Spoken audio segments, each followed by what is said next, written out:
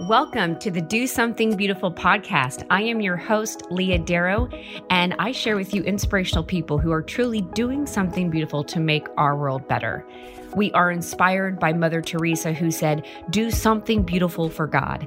Do it with your life, do it every day, do it in your own way, but do it. Welcome back to the Do Something Beautiful podcast, my friends. So I know I always say this. I always say like, I'm so excited to talk to you today, but I am. I love you. And I'm so happy that you are here and you are listening and you are waiting to be inspired by one of my amazing guests. I love this podcast so much because it's not about me. It's about amazing people who are truly doing something beautiful in the world.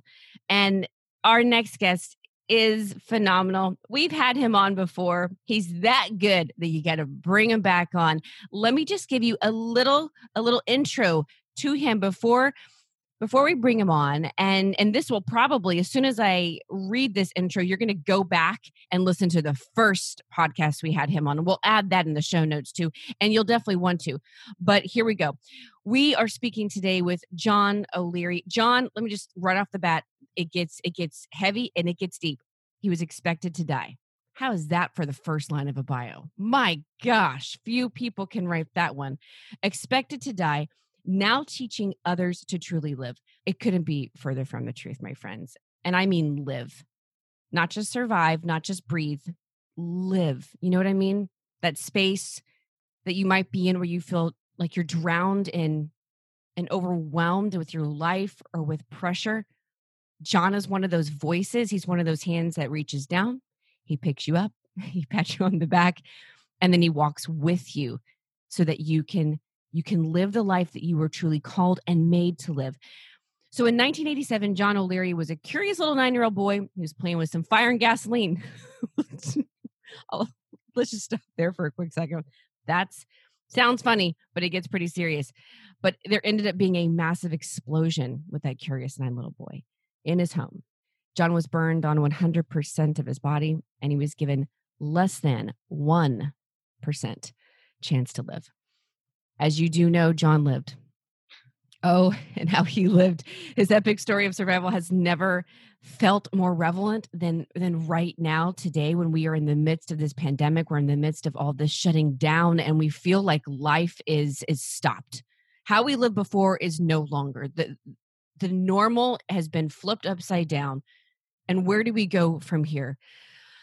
Well, my friends, I'm so happy to have a friend, and I'm so happy to know somebody who's actually going to really, truly help and not give you the silly things you've been hearing on social media over and over again, because I have a feeling that's probably where most of us have been spending our time, all that time that we have, right? And all the voices that we hear on social saying, no, do this and do that. And then here's better ways to be more productive with your time. And this is the best homeschool schedule for your kids. And you're just like, oh my gosh. And if I have one more person tell me how to make whipped coffee or pretzels, I'm going to about lose it. John's not going to talk about whipped coffee or pretzels. No, John's going to talk about how you can live in awe. And praise be to God, he's written a book about it, and it is phenomenal. It's one of those books that's like the book that you have to have on your shelf. There's a lot of books on your shelf that you probably didn't really need or you didn't need to buy. Maybe it's an impulse purchase. This is not one of those. This is one of those books I keep on my shelf downstairs. I move all of my books to the basement where I have my library, so to speak, because it's just the space that I have available in my home. And they're amazing books. Authors that are phenomenal, that I go for research, I go for a little inspiration. But the ones that make sure that I'm on point every day are upstairs. Both of John's books are upstairs. The first book is On Fire, which is a national bestseller. It's the 7 choices to ignite a radically inspired life. His next book is called In Awe, Rediscovering Your Childlike Wonder to Unleash Inspiration, Meaning, and Joy. That comes out on May 5th. At this point, we're recording this just a couple days before. It is already out. So at this point, the link is in the show notes. Get the book. I'd highly recommend you just to pause this, grab the book, and then come back. It'll just be easier for you. I promise you. I have the book in front of me right now. I would not tell you to spend your hard-earned money on something if it wasn't truly going to impact your life in a positive way. 1,000% I believe this. This is one of those books that will, if you read it, it will change you. If you read it, it will change you. Again, that book is called In Awe. It is out, it is available. You just got to get it. John's done a million things. Look, he's got a podcast that is like one of the top rated podcasts ever. It reaches over 50,000 people a year. He's a speaker that every time he hits the stage, people are like, that's the best speaker I've ever heard my entire life. And it's absolutely true because I've heard him on multiple stages and I'm like, dang it. How can I harness whatever he's doing and work it through my life? And he's just a huge inspiration to me. He's my mentor, even though he doesn't know it. And I look at all the things that he always does because it's so inspiring and it helps me live the best life that I can live. I truly, when I hear John, I don't think I need to be like John. I just think, okay, what is John doing? And how can I take that in to be a better Leah? Like that's the mark of an amazing person who inspires you to be a better you and not to be a replica of them. How many times have you heard that from a speaker? And it just feels like they're wanting you to be more of them. And you're like, what the heck, man? I can't be Bob. I'm Joe. Right. So anyways, I love this about John. John, I'm going to stop talking about your amazing bio. Let's get into it. But welcome to the podcast. Leah, earlier this morning, my head fit pretty nicely in my room. And right now I'm going to have a very difficult time getting it out of the doorway. So unfortunately, I had to hear that introduction, but it was beautiful. And so are you. And I'm really grateful to be part of the show today. I'm so happy to have you back again on the Do Something Beautiful podcast. I'm honored. This is the one podcast that I love hearing from people when I'm out and about, when I used to be out and about, who would say to me, Leah, John O'Leary. I go, I know it. It's one of the best ones. It's the best. It's just, God has worked so beautifully in your life. You have worked so beautifully with God in your life to create this awesome experience and sharing it with everybody so that we can really be inspired, live in awe. So let's first just really quickly, what has your life been since the last time we spoke, which was a couple years ago now, I believe? So blessed. And I know that's kind of a lame answer in some regards, but blessed doesn't necessarily mean easy or good all the time. It just means that God is working through everything. And so since I last saw you, I've lost a couple friends. I lost my grandmother. My father continues to regress with Parkinson's disease. A pandemic has swept the nations. My top line revenue has disappeared in some regards professionally. And I've never had a better relationship with my wife. I've had the great honor, as you and I are recording this, of spending 56 consecutive nights at home with my kids, 56 consecutive evenings tucking my little baby Grace into bed. She's never had that happen because I'm on the road all the time. 56 breakfasts with the kids, 56 peanut butter and jellies over lunch, 56 days consecutive of ping pong, baby. So we're living a different life today than we would have imagined living way back in February. But I'm not sure it's a worse life. I think it's a far better life than I had envisioned for myself. So we live a blessed life, and that's how it's been for the last couple of years. Geez, we could probably end the podcast right there with all the things you just let us think about. I mean, like, have you looked at your 56 days and that through that lens?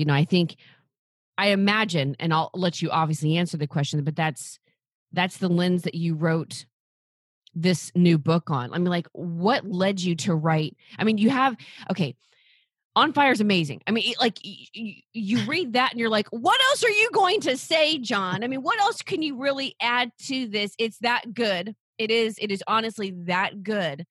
And I remember scratching my head being like, John, what are you going to do? And then I read the book. I'm like, oh, so what led you to write this? And can you explain how you put it together in this book? Right. So let me back up by saying, like you, I had one child and I liked that kid a lot. His name is Jack. He's a pretty good little guy. And then at about age 1, we found out that his mother was expecting another little child. And I have a dear friend, a wonderful man named Rusty Keeley, just a guy I love. He's on my board of advisors. He's my friend. He runs a great business. But more than that, he's a great guy, great husband, great father, great servant. So I said, Rusty, I'm really worried, man. I'm having another child, but I don't think I'll love him as much as I love the first. And his response was, just wait.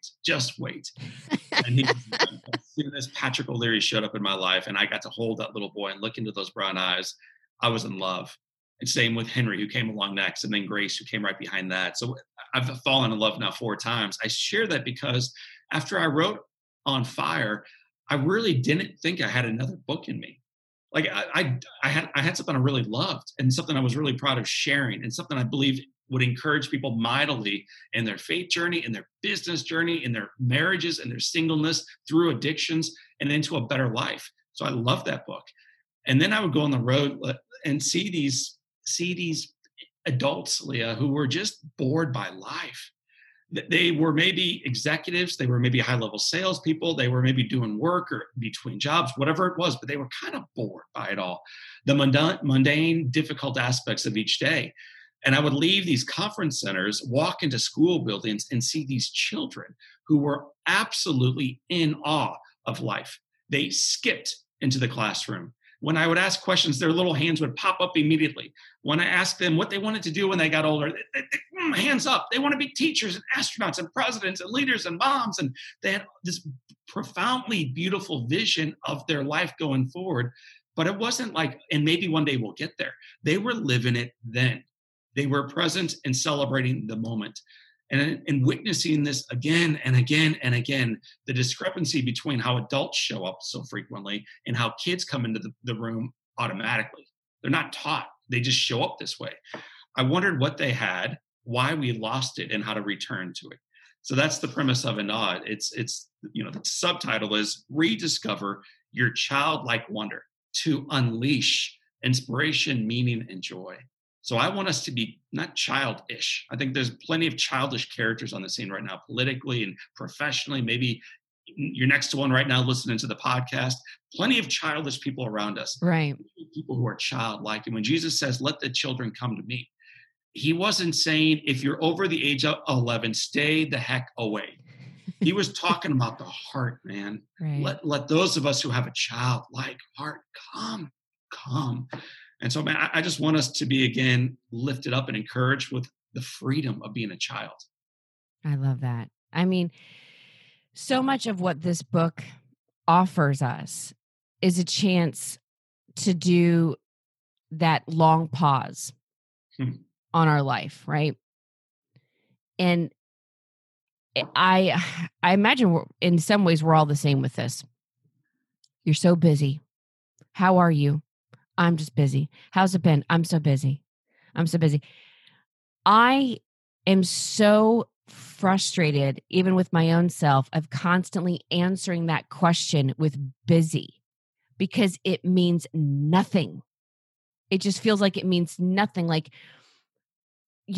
or it's meaning it's not the right word I need to do. Like, I wish I could say I've been productive or just something different, but we're so used to saying busy with our life. And I love that this book, it forces you to take a long, deep pause and think and analyze what's going on to make the next best step.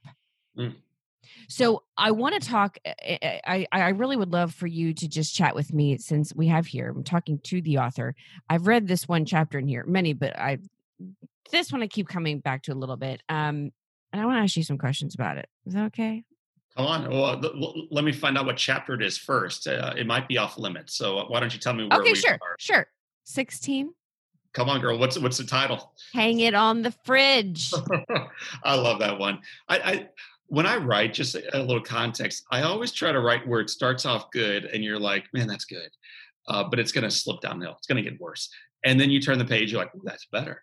And then by the end, you're like, it just keeps getting better and better. And so I like build it toward that climax. And I think the deeper you go into this book, the more emotional, the more heart you see. And so, yeah, it's highly research and practical and pragmatic and all that stuff. But as we go deeper, so 16 is a little bit more than halfway through. This is, Leah, the way I see it is this is when it starts really going to the heart. And so the Hanging on the Fridge chapter is, I think, the beginning of, man, all the heart that's going to follow behind this. Yeah. I mean, I've this, first off, you had me with the quote from the lines of the song, A Spoonful of Sugar from Mary Poppins, which is one of my favorite movies of all time for so many different reasons. But about this chapter in particular, though, it really hit me a few lines. Oh, a lot of lines. I'll be honest with you. I've marked up this chapter probably the most so far. But number one, in talking about how we can rediscover our childlike wonder and have this inspiration in our life to move forward and whatever work we do. Because I think what's so great about this chapter and what gets at the title of the book is that so many of these types of books that I think where your book probably lies into categorically are, they feel like they're only for the entrepreneur. They feel like they're only for the person in business. So a lot of people are left out. Like, well, they feel like I'm just a peon for this company, or I'm just a mom. Mm-hmm. And so they don't know, they don't see what you write in this chapter in particular, the way that you see it, which you say that all work is sacred. You write here, all work is sacred. I love this. And the fact that like you put your name on it, and I know as a mom, especially at this point, and during the pandemic, all of my work is now gone, public speaker. So like done, the whole year's it's a big fat zero. Okay. But I'm also a mom. And so I have my 5 kids, and I do consider absolutely the greatest work that I ever have done and will do and continue to do is being a mother. And it's allowed, obviously, to not being on the road to double down even more so in that role. And so when you say all work is sacred, I like want to scream it from the mountaintops, like to all of my ladies, all of my mamas, like that, like for me, that means so much, because this beautiful work of raising children and the sacredness of like the work you put into these people versus, and I mean, I'm an entrepreneur, work I put into an actual product or a project is something so different. But I love that the way that you've written this chapter in particular, and the whole book, is that your life and how you work through the work that God's given you, wherever you are, that is sacred. And so for the parents who are child rearing, for the person who's working for a company, for you, the entrepreneur, for you, the one that's trying to make it with a brand new idea, but it all works. Can you just kind of like, I guess, what brought you to this place to figure that out? I mean, like that all work is sacred, putting your name on it, all of those things. Like, tell me, like, what got you to the point of like, this has to be in the book, and how did I write this down? So it's a beautiful question. There's a lot there. The idea of all work being sacred, it's kind of tethered to 2 ideas. When Jesus says, take your talents and multiply it, it wasn't if you have 5, turn it into 10, but if you have 1, settle for 1. It was whatever you have, use it fully, because your work, your life, your effort has value. It impacts not only your life selfishly, which is great, good. Let's double from 1 to 2. Good for you. But it impacts every single life that you're going to touch along the way forward. So it's really important to recognize that there's some historical context here and some scriptural context here. As far as your work is sacred also, Martin Luther King Jr. wrote obviously extensively about race relations. Obviously, he wrote it extensively about the dignity of all life, and that's beautiful. But near the end of his life, he spent the majority of his effort writing about the sacredness of work. The beautiful quote about the street sweeper and Michelangelo. In other words, whatever you do, it matters. And as you know, Leah, from our previous experiences talking with one another, I'm in this world through grace in part, through my mom and dad and their love and their leadership after I got burned, and through Jack Buck and all these big names that we could talk about. Pope John Paul II wrote a letter that he was praying for a little boy and his family. We had a lot of support coming in back in the day. But I'm here because a guy named Lavelle, who was my janitor, he was just a janitor. I hate that expression, by the way. And I don't use the word hate frequently. I hate when people say I'm just a barista. I'm just a mom. I'm just a janitor, because you're cheapening the value, the sacredness of your work. He was, in quotes, just a janitor. And because he did his job as if it mattered, he swept out those germs. He bleached out what would have killed me. He kept a little boy with no chance of living. He kept him alive. And while he did his work, he let me listen to his headset.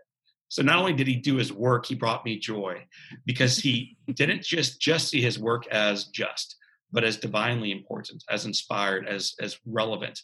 You also asked about your name on it. Where'd you come up with that? And that's twofold. I'll be very brief on this answer. One is because when my kids came home from school when they were littles, they would come home, they would show me what they did that day, and then they would hang it on the fridge every single day. Yeah. Then they would come home, show me the stick figures on top of the house, and like the dad is like 7'2", the mom is 1'1", dad's missing an arm somehow, but the thing goes up on the fridge. And not only does the work go on the fridge, there's like this odd blurb on the bottom right. That's their signature. So you'd see like the J backwards and the A was missing and the C and the backward K, and that's Jack. And his picture of mom and dad is up now on the fridge. Can you put your name on it? Can you put your name on it? And then tethering this to work, I had a friend and still have a friend named Brian Buffini, who's got a wonderful business. He's got a wonderful heart, but he credits his growth in life to working for his grandfather, who was a painter in Ireland. So Brian grew up without much, but he had a phenomenal grandfather and father. And after Brian would spend a day working, his grandfather would come alongside of him. He would put his arm around his grandson, look at the work and say, okay, Brian, my lad, can you put your name on it? Because for him, his name was Buffini. And the name of the company, now 5 generations deep, was Buffini and Company. Can you put our family name on this work? On the way you swept up after painting, on the way you trimmed around the corners? Can you put your name on it? Because it means a lot more than just your ego, my lad. It means 5 generations of our work. Can you put your name on it? And so I think every single day, gosh, what if as a mother, you could put your name on that fridge, that meal, sweeping that kitchen floor, whatever it is you're doing, as you're pulling weeds in the front, can you put your name on it? It matters. And it matters if you're sweeping floors, and it matters if you're painting rooms, and it matters if you're giving keynote addresses in front of 30,000. It matters how you choose to show up in the moment, because it's going to influence that moment and then every single moment thereafter. So this isn't a story necessarily about making money. It's a story about living well. I have tears in my eyes. I imagine you're probably, some of you are like me and you're like, yep, me too. Just going to wipe it away. You're going to keep going. You're going to keep driving. You're going to keep walking. You're going to keep running around your house with your kids, however you're listening to this. This is what I love this about you, John. And I love this about how you write, is that you are so good at appropriately affirming the good in others. You don't puff people up to points where it would be unhelpful or unhealthy, but you see the good in humanity, you see the good in people, and that's what you want to make sure we remember about ourselves. That work is sacred. Well, the thing that you're doing, that is good, and you also have a duty to do it well. I love that. And you're right. You have it in here too, just so you know, you're not going to miss out. John adds in the quote from Martin Luther King about that part of and I just, if it's okay, I have to read this little piece. Give me your best MLK impersonation. I want you to bring Martin Luther. I have 2 little brothers now. They're big brothers, big sisters. These beautiful young men. One of them is 8. The other one is now 24. So Travion has graduated out of the program and is graduating into life. And I had him one time share the platform with me. Yeah. And I'd never seen this little young man speak. He stood up there and I saw the reincarnation of MLK in front of me, man. This little articulate, fired up boy. He's shared differently than Martin would have, but his heart was so pure. And I think that is what's so attractive. So, Leah, as you get ready to share this quote that I love, let me just encourage you, man, radiate it. Like Travion would have, like Martin Luther King Jr. would have. And like, I think our listeners need to be reminded that the streets need to be swept well and that your work indeed does matter. But you ought to be bold enough to put your name on it at the end of each day. Amen. Amen. Well, I will do my best in giving you this paragraph from me, from my heart. But it's so beautifully placed in this chapter. And to be honest with you, I have never read this quote in its entirety. I have heard the analogy, like we were talking about, like sweep the streets and to do that well. And I've heard that, but I've never read this piece. And maybe you're like me, and that's the case. And if that is so, you're in for a treat. So can I add just one more piece? Martin, he first shared this in Philadelphia, and I don't know the exact year, but not long before he was murdered. And he shared it at a junior high in front of kids, African-American children, difficult upbringing, in the midst of a race rebellion against injustice. And so as you hear the words Leah's about to share, know this, that the children in the room in junior high were applauding as Martin went forward with this. They were applauding the idea that being a janitor has freaking value, man, that your work has value. And so if it can turn on a group of middle school kids in Philadelphia to realize, wow, You're telling me if I get a job as a custodial member, I'm meaningful in life? These kids are on their feet applauding Martin Luther King Jr. So I just hope you hear it with the way they received it, because that's what we all must do in our lives. Whether you're in charge of a massive organization or you are on the ground floor supporting it, it matters. So those kids back in Philadelphia, they knew it. And so maybe we should too. They did. They did. Here we go. All right, my friends, get ready. This is Martin Luther King. We must set out to discover what we are called to do and what we were made for. And then after we discover it, we should set out to do it with all the strength and all of the power that we have in our system. When you discover your life's work, set out to do it well, that living. The dead or the unborn couldn't do it better. And no matter what it is, I love this. And no matter what it is, never consider it insignificant, because if it is for the upbuilding of humanity, it has cosmic significance. And so if it falls your lot to be a street sweeper, sweep streets like Raphael painted pictures, sweep streets like Michelangelo carved marble, sweep streets like Beethoven composed music, sweep streets like Shakespeare wrote poetry, sweep streets so well that all the host of heaven and earth will have to pause and say, here lived a great street sweeper who swept his job well. There's so much about, obviously, Martin Luther King you can love. And I think how you placed that quote about the sacredness of work speaks to every person clearly, regardless of where you are, whatever title or no title is after your name, that we have such a duty and a cosmic significance, as Martin Luther King says, to do whatever is our lot, like whatever it is, whatever gifts God gave you, whatever they may be, to just do that thing well, just and lean into it and stop you. So you go on later in this chapter of not being, trying to like release the fear to do that type of work, to lean into it. And I think, John, you wrote, we must return to the heartbeat of our work.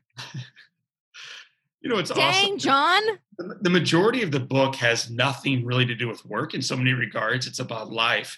And yet we spend so much time working. And so, Leah, I've had, 100 conversations around this book already.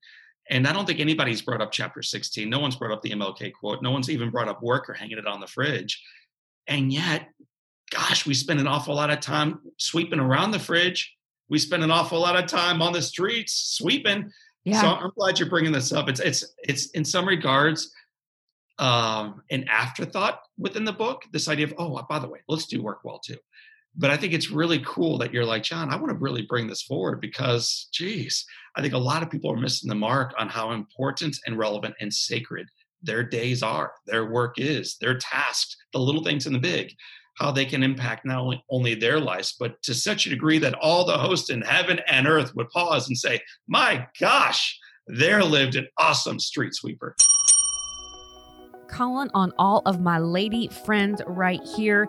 If you are looking for community in a place that is private and off social media, if you're wanting to go deeper in your faith, but you have no idea where to begin, and a master's program is not in the cards for you at this moment, you need to check out the Lux Network. You can go to theluxuniversity.com to find out more, but we have created the very first Catholic app for Catholic women that does just that. It brings you community of women in a private setting. It gives you all of the courses from Lux University, courses on the faith, courses on theology taught by experts in the field. We also bring to you live prayer, live weekly prayer at the Rosary and Divine Mercy Chaplet. And we have our chaplain, Father Michael O'Loughlin, who guides us every single week in a gospel reflection. There is so much of that and more inside the new Lux Network.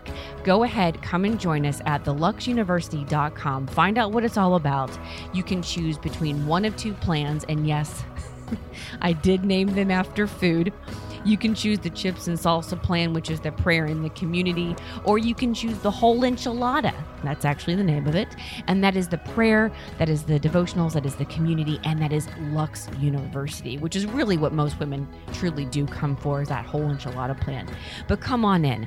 If you are looking for a place to connect with other Catholic women and really connect with them, if you want a place where you can pray live with other Catholic women in a private setting off of social media, if you want to deepen your faith, learn more about it, have the answers to the questions that you've been asking for a long time, then you need to check out Lux University inside that Lux app too. This is here for you. We are here for you. We truly believe that you are a light and yet you are a leader, and we are happy to help you get there. Come join us inside Lux. I think it matters so much. I think too, how we define work really probably needs to be addressed at some point by whatever. But like you said, we all do, and our world and the culture that we live in is so individualistic and result based and product based and bottom lines and money and companies and putting your name on it, even if maybe you shouldn't. But we get so wrapped up into this area, and we see work only as this thing of, I have to be productive so everybody knows who I am, versus I should be productive because it is who God made me to be, with the certain specific gifts and talents. I'm a unique and unrepeatable being created from God, and I have value and I have something to contribute. And so there's a huge difference. And I think for so many too, and I just again, speaking from the mom chair here, so many of us women feel left out of the conversation because the work we do in the home and with our children is seen as, it's just this back in the corner. We don't want to really address it. And you're just doing, I guess, what somebody I guess has to do. So, and these are people. And I love the idea of you talking about work. And for me, as a mother, as a woman, being able to see the sacredness of my work is seeing the sacredness of my children in front of me, their whole beings, and the fact that putting this energy into them and doing the best I can so they can go out into the world and make that influence, because they have been built up in such a way that they can see the value and the sacredness of their own being. Yeah. And their work, the connection to me is just right here to humanity and who we are and ourselves. So thanks for writing this chapter. It's so important. Thank you, Leah. Thank you for living this chapter. Well, yeah, as best as I am doing my best, and I am every day getting back to the heartbeat of my work. I love how you wrote that. We must return. So why do we need to return? It sounds obvious now, but let's just make it super clear. John, why do we need to return to the heartbeat of our work? So you got to also understand that the book's premise is that the things we're striving for, success, money, fame, likes on Facebook, praise from adults around us, a better looking grass than our neighbors, the goofiness, man. I mean, we are really driven by some really odd things, but the things we strive for, at one point we already obtained. It was called during childhood. That's when we kind of had this closest to being figured out, when we were most purely love, when we were most purely, for most of us, thank God, loved. Not all of us, but for most of us, we were purely loved as children. When we had no ego, when we connected with who we are, with the friends around us, when we were so much less judgmental, when status mattered not at all. And so when I say rediscover, I think a first grader knows how to work hard. And they also know how to create beautiful things. They also know how to put their name on it, put it on the fridge, and then they know how to do something else. Go outside and play. Look up at the stars. Be in awe. Be fully satisfied. Come back inside now, exhausted from a full day of working and playing, and then rest well. So little ones are an awesome teacher to us if we choose to pay attention to them. They have a lesson to guide us forward with on how to live, how to work, how to play, how to rest well, how to repeat the cycle, and then move forward into life more successfully in our adult jargon. So it's about rediscovering the heartbeat, because we've already had it. We already had this, and then we were taught away from it. And then you also talk about belonging, which God love you for approaching that topic, because that is so needed. I mean, the sense of not belonging. I don't know if it's ever been more profound than now. I would agree completely. And I wrote this book 1.5 years ago. That's when we put the final period on it. And at that point, Leah, social distancing, I'd never heard those two words combined as one. I'd never heard of a pandemic. I think in 1918 there might have been one, but I knew almost nothing about it. Right. We're looking forward to an awesome economy in 2020. They thought the best yet. Everything was going perfect. Markets high, unemployment low, and even then, 94+% of news stories, this is one way to look at life, 94% of news stories were negative. And Cigna ran a national study, 56% of people felt as if they were already isolated. So before social distancing, when you can hop in your car, jump on a bus, walk across to your neighbors, give them a hug, 54% of us felt, no, I can't. No, I can't. More than 65% of millennials, this is a shocking statistic, feel as if they have no one that they can actually lay truth in front of. No one that they can actually say, I got to tell you what's happening with my mom and dad. What's happening? I got this diagnosis. No one that they can really be honest and real with. So tons of friends, man. Look at the social channels. We got friends all over the place, but no real colleagues, no real life partners, no one really to share the journey with. And so I wrote the idea of belonging, knowing that, gosh, we need to break these walls down. And then a pandemic shows up. And now it's worse than ever. So you're the way you're setting up the question is exactly right. But I think the way forward, again, can be shown to us by our kids. Kids are so open to their own reflection. They don't even judge it. I mean, I don't know at what age your kids start fixing their hair, but mine are like 9 before they take the first glance into the mirror, let alone fix their hair to go after the day. They don't have any sense of ego at all. They fully belong to God, to one another, to the day, to themselves. That's awesome. You've got an incredible journey about learning to finally fully belong to yourself, no longer needing the praise of others. You learn that. Kids have that. They just have it. So we've got to relearn, again, how to fully love ourselves, which is the first step. The second, equally important, it is to learn how to love our brothers and sisters, regardless of the differences, regardless of how they vote. I know that's a great way to hate people these days. Jeez, You're called to love them, man, regardless of how they choose to worship or not, regardless of how many kids they have. Lee and I were talking about this on the front side, or none at all. Like, we have to love people. And in doing that well, they will come even closer to us. I find most of us, Leah, today ask questions, not to seek information, but to prove people wrong. We either do it to prove how wrong you are in your lifestyle or prove how right I am in mine. But children have a way of just raw curiosity, which draws them forward in life and draws them closer to the one in front of them. So there's just so many benefits. And I think as you listeners are listening to the conversation right now between Leah and John, I'm not begging you to become as annoying as a 6-year-old naturally is. I'm not telling you to become immature. I'm telling you to become mature. I think they might, in some regards, have the most mature sense of self, of togetherness, of interconnectivity. They can do nothing by themselves, nothing. But together, my gosh, together we can change the world, Mom. So I think they are laying out a very cool pathway forward in our journeys. Yeah, the way that you're talking, what hit me was, I feel like when you're talking about the child is being childlike because they are a child, they're acting that way, and we need to not be childish, but childlike. The way that maybe the term that hit me as you're talking about taking childlike qualities into our life is really humility. It's the recognition that you don't know everything, that you have so much more to learn, the curiosity to strive for something better and just more open to receive. And I forgot who said it. I think it might have been Aquinas who said that humility is not thinking of yourself less. Or humility is not thinking of yourself less, but it's just thinking less of yourself. And even less often. Right. So many of us beautiful. are. It's always us looking in the mirror and getting the makeup on just right and the hair brushed over just right. And am I presenting myself appropriately at the school drop-off line and all this stuff? For that sense of belonging, like you write about. Correct. But kids show up there with peanut butter on their cheeks. They forgot to wipe up there. Hair all over the place. Teeth that have not been brushed in 6 weeks, man. And they're hugging on their friends and they're living life together. I love it. It's the freedom that I think... What I continued, the word that continued to come to me, I was reading through your book is, I know it's in the title, it will bring you inspiration, meaning, and joy. But for me, it's like freedom.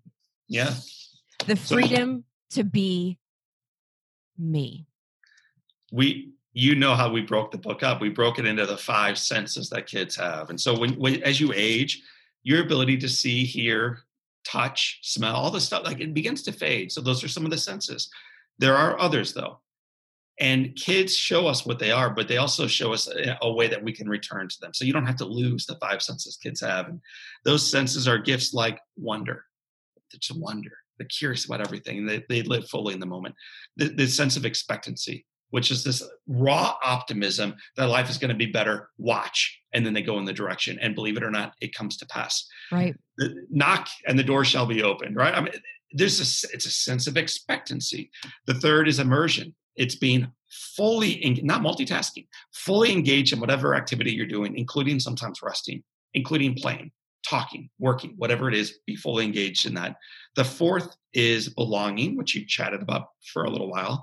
And the fifth, and it's both a summation of the previous 4 and also a standalone, it's the sense of freedom, the sense of freedom. And so we try to send out a pathway of both how to live freely, but also how to remain there.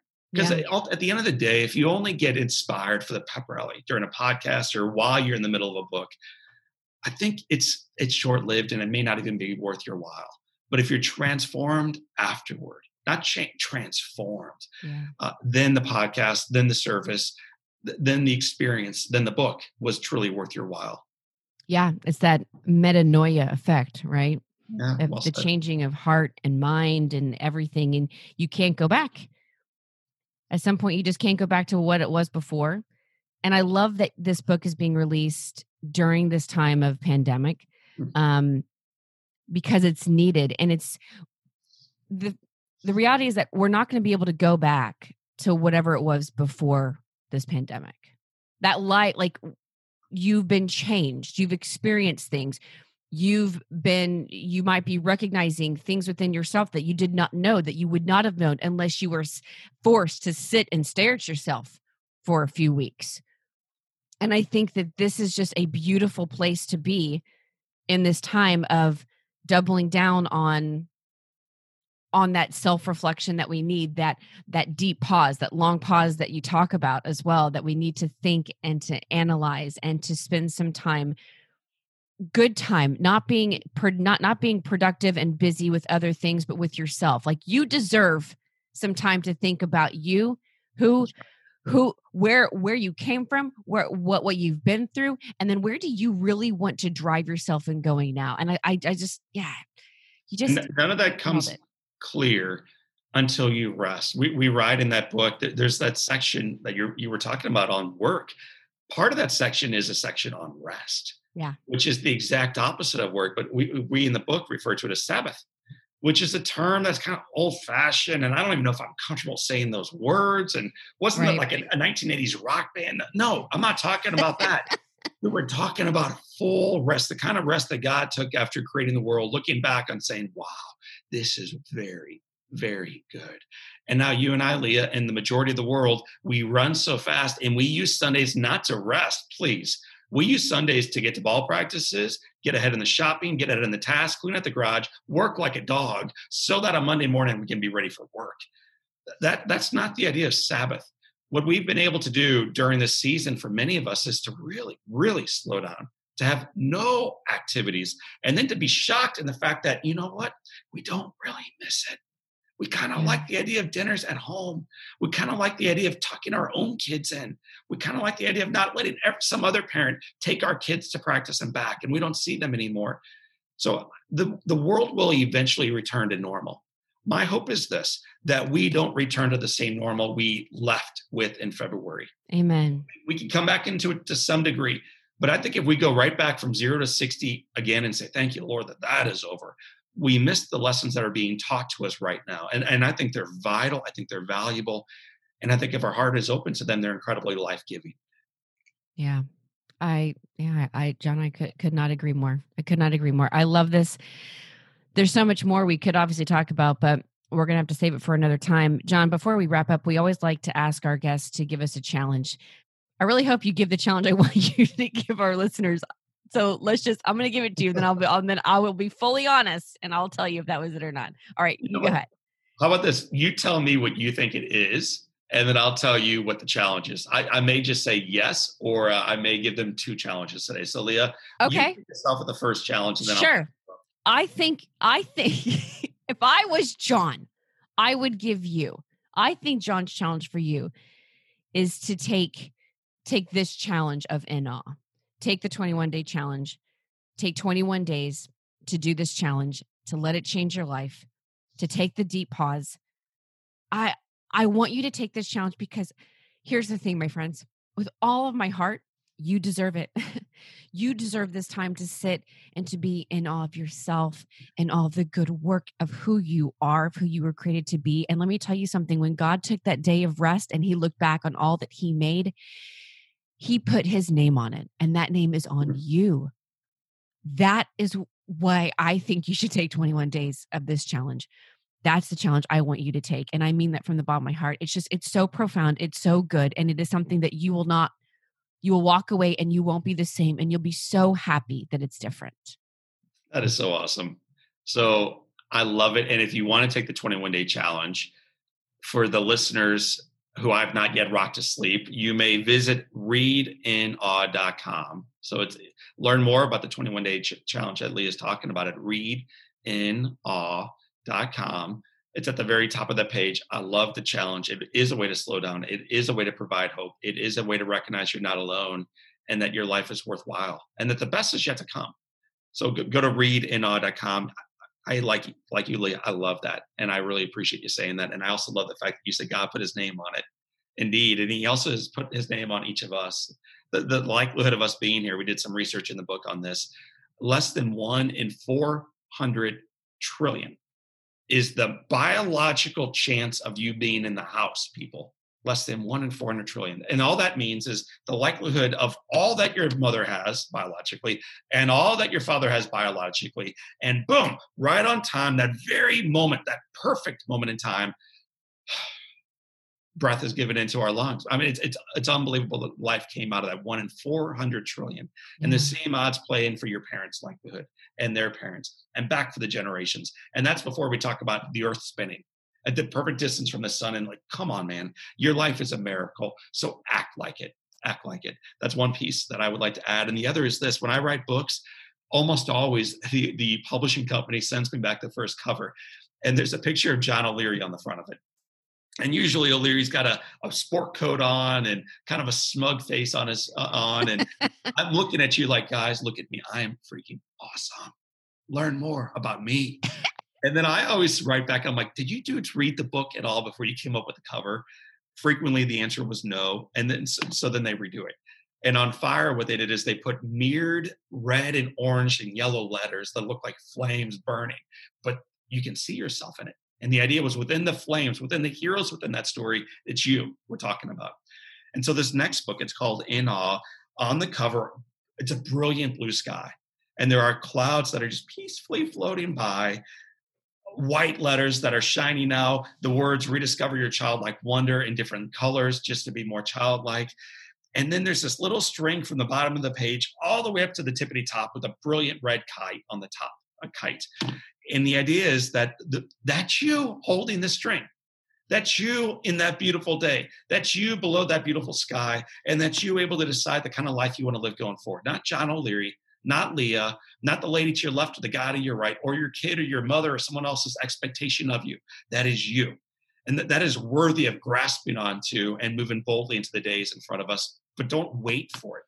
Don't wait for the pandemic to end. Don't wait for life to return to normal. Don't wait for him to say, I love you. Don't wait for it. Start now. Start today. And this is the day the Lord has made.